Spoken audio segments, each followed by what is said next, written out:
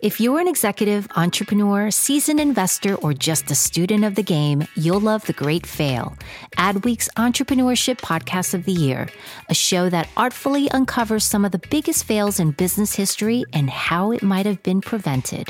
The Great Fail is entertaining, informative, and told through a true crime narrative in under 30 minutes that keeps you at the edge of your seats. So check out The Great Fail wherever you get your podcast.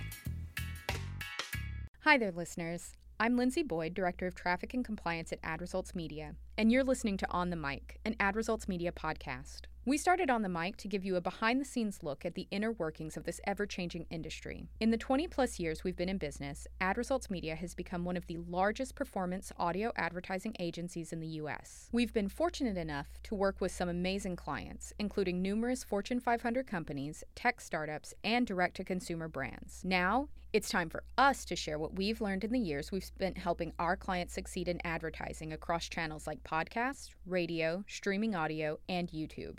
And what better way to do that than with an audio program of our own? During our next 4 segments, we will be meeting with senior copywriter Nathan Spell as we dive into Copywriting 101. So without further ado, let's get started. That's the great thing about Stamps.com. They grow with you. As much fun as I had, I couldn't wait to get back to my Sleep Number bed. Yep. I love my Third Love bras. They're hands down the most comfortable bras I've ever owned. I love making Blue Apron. I love it. It's my me time.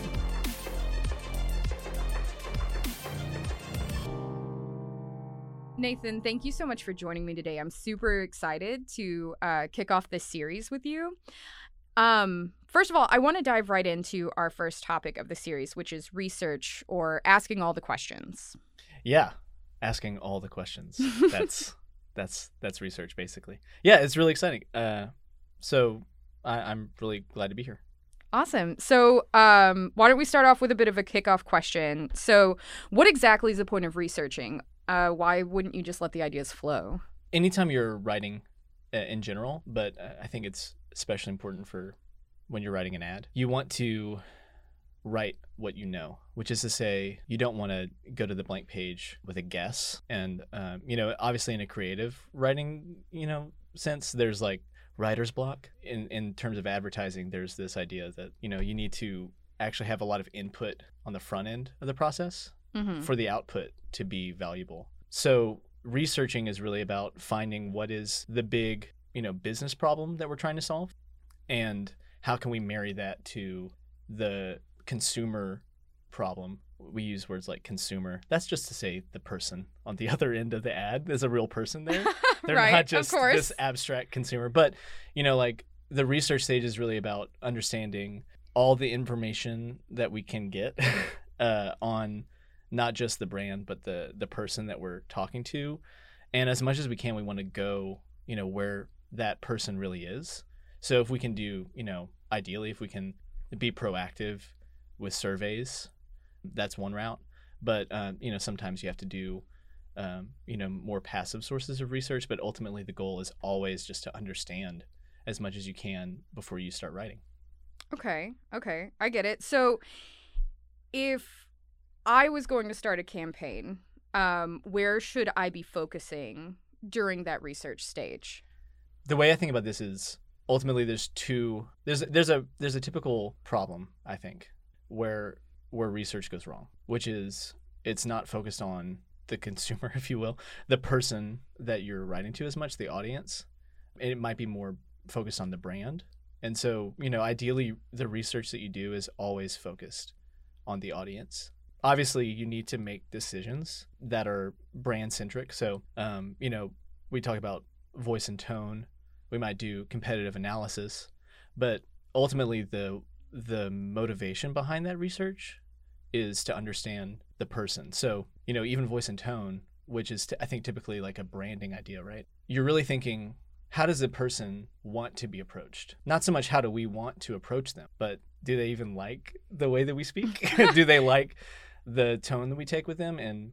And so if you think about competitive analysis as well, it's like, how do they interact with our competitors? Not how do we want them to interact? How do we want them to view the other, brands in this space? But, what's really there. Right. I feel like, especially with what we do with podcasting, we really hit that note by kind of targeting how the hosts approach their listeners. Like they know what they know what they want to hear, so they can take your ideas as a copywriter and kind of marry that brand, I guess, with their own personal spin. Right. So I think that's a really unique and we found it to be like a really effective way of Well, and no one knows the audience better, right? I think than the hosts of a show. Like they're the ones that really understand their audience. So it's always, going to be up to them to take that even further, to connect it, that last kind of, if you will, that like 2% of connection. But like on the copywriting side, we want to do as much as we can to think not just about the audience of like a show, but the right person for this product or brand. Like there's always going to be an ideal person you're trying to connect with. So not everyone, wants your widget, but the person that does, I mean, widget might be the wrong, but I'm using a stand-in here. So like, whatever your product or brand is, you're trying to connect to a very specific subset of people.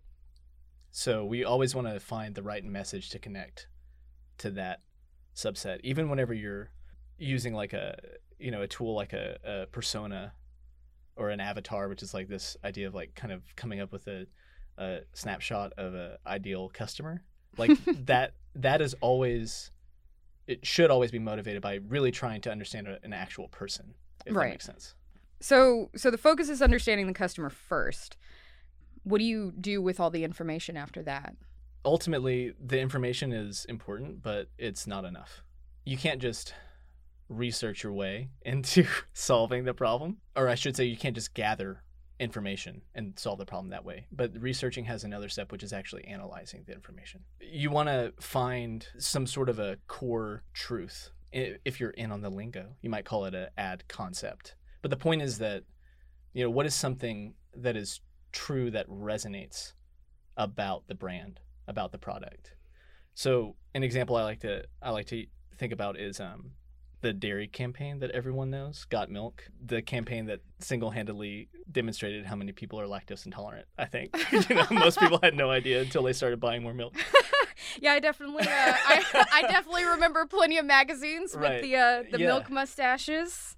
But if you think, so the core truth of that campaign that research uncovered was that people don't think about milk until they're out of it. Okay, yeah. Which is it's not actually necessarily a good thing if you're the dairy industry. You would rather, people think about milk all the time. But like, you know what I mean? That's actually how I think clients, I say clients, but like really any brand, any company, ideally our customers are always thinking about us. But the reality is that they're not. So the core truth is like, what would they be thinking? So with the milk industry, the dairy industry, I should say, the core truth is the only way that you get to a campaign like Got Milk. And it resonates because people, whether you're making a bowl of cereal or you're trying to bake a cake or whatever, that feeling of, we're out of milk. I forgot to get milk. That feeling is really resonant. Like everyone's had that experience. And that's, I think, why that kind of obviously it's a pretty high level concept, and it was really versatile though. So I think that's what's really interesting. Yeah, for sure. Like, the idea of a core truth. Okay. Yeah. So like thinking like you're at a restaurant and like, oh, instead of Sprite, maybe I should get my milk. Yeah. Exactly. like it's there. Like it's in your, it's in your head. You're going to think about that. So overall, essentially the concept is the big idea. Right. So the big idea is something that comes from the raw material. It comes from the research and the understanding. It's not guesswork. I think there's this idea of like the creative work that's just like, they're just making ideas happen. There's like this kind of freewheeling idea. But the reality is that there's a lot of, obviously we're talking about research. So it takes time and space like to take all the information and really mine it, analyze it. Because the goal ultimately is to find a new way of using data that everyone has access. The reality is the facts are out there for everyone. So the question is not what are the facts so much as like, what are you going to do with all those facts? So the research stage is really actually creative. Like it's very integral because what you're doing is taking all the data, you're deconstructing it, and then you're reconstructing it into something that admittedly is like much smaller than all that research. It's a more targeted thing, but it's that deconstruction and reconstruction that makes research like a really important part of the creative process. I like the idea of that. I'm pretty sure in school I would have never considered research to be creative in any way. Right. No, so it's I everyone's love that. favorite word, right? Research. But you put the creative spin on it and suddenly it becomes fun. So how does the big idea exactly play out in an ad? I think the best way to think about this is in terms of story. I think, admittedly, like the story thing has been played up a lot and maybe in a bad way. Like I think some brands think about using storytelling and they're really thinking about telling the story of themselves. And that's actually the opposite of what I'm talking about.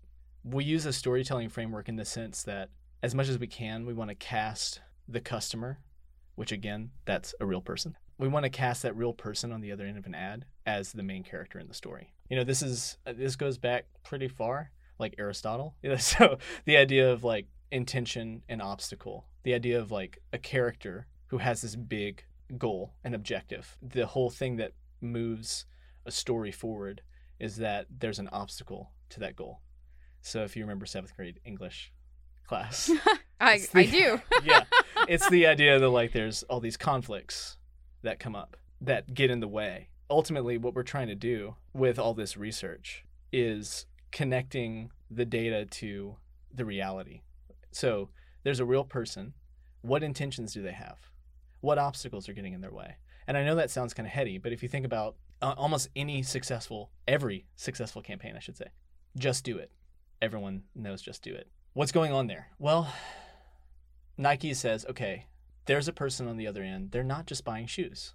They want to be the next superstar athlete. But there is this internal conflict. There's this obstacle that's preventing them, this voice, or maybe the lack of a voice. And so Nike comes in to be that voice that says, just do it.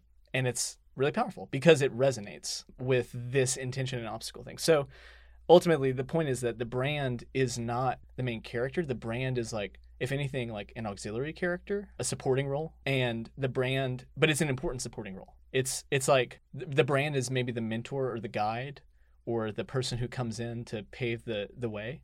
Yeah, absolutely. The Gandalf or maybe not the Gandalf, but like the point is that in every major story, there's a main character, but there's all these other supporting characters that are important. And I think as much as like your advertising and your marketing and your messaging in general cast yourself as the main character as a brand, it fails. And as much as it casts the other person as the main character, the focus, it's successful. I mean, obviously there's a lot more that goes into it, but the point is that people don't want to hear about how great you are. They want to hear about how great they are because they already believe that. They already, whether they think they're great, they're the focus of their life. That's just how it is. Every sentence, every word choice should be directed at making them the focus and not making the brand the focus. The brand comes in to, enable them, to provide them with some sort of way through that obstacle that they're facing. So, no one just wants to buy a widget. They have, like even if you think about like an iPhone, you have a ton of reasons why you choose an iPhone over whatever other phone. Or, we don't have to use a specific phone as an example, but whatever purchasing choice you make, it's not just because you want to spend your money. There's always a reason behind it. Yeah, totally. Yeah. So I really love the imagery about brands being the supportive characters and kind of these guiding characters in a customer's life. But in the end, how do you kind of take that big picture story view and map it to a more specific ad message? So the big picture story view is essentially the customer journey, or the buyer's journey. And what I mean by that is every interaction that you have with a brand starts at square one with awareness. And the role of advertising is to, A, raise that awareness, but also to connect to the next stage in the journey, which is interest. Ultimately, the goal, the destination, if you will, might be way down the line for the customer to make a purchasing decision, to become a loyal brand advocate, if you will. But it has to start with that awareness, that interest, and the consideration of your product as an option before they make that decision. That gap, the bridging of that gap, is the role that advertising plays. And that's where the story comes into, making the customer your main character. Right. And to go back to the idea that the brand should be a supporting role, going back to maybe the Gandalf example, the reason that character is so lovable, or we love characters like that, is because they bridge all these gaps in the story, that they take us along with the main characters. So the role of, a brand in a customer's life, and especially the role that the messaging plays, is really to take them from, I started out with this problem, this obstacle in the path, and this brand came along and helped me get through that. And that is essentially the gap that we're trying to bridge. So I think that makes sense. I hope that makes sense. But that's essentially, that's the idea of using the brand, this idea of the big story view of the brand. You take it, to get it down to something really practical, you have to think of what stage are they at in the buyer's journey, and how do we connect to them there. So in the customer journey, what we're looking at basically are 5 steps: awareness, interest, consideration, decision, and hopefully a result in favor of the brand. That's definitely one. I should emphasize that this is one way of thinking of the buyer's journey. Like, the point is that however you frame the buyer's journey, thinking of the person on the other end in this way is key to focusing your messaging on a real person. Otherwise, you're broadcasting to anyone and everyone, and that kind of messaging, that really unfocused messaging, is just not as effective.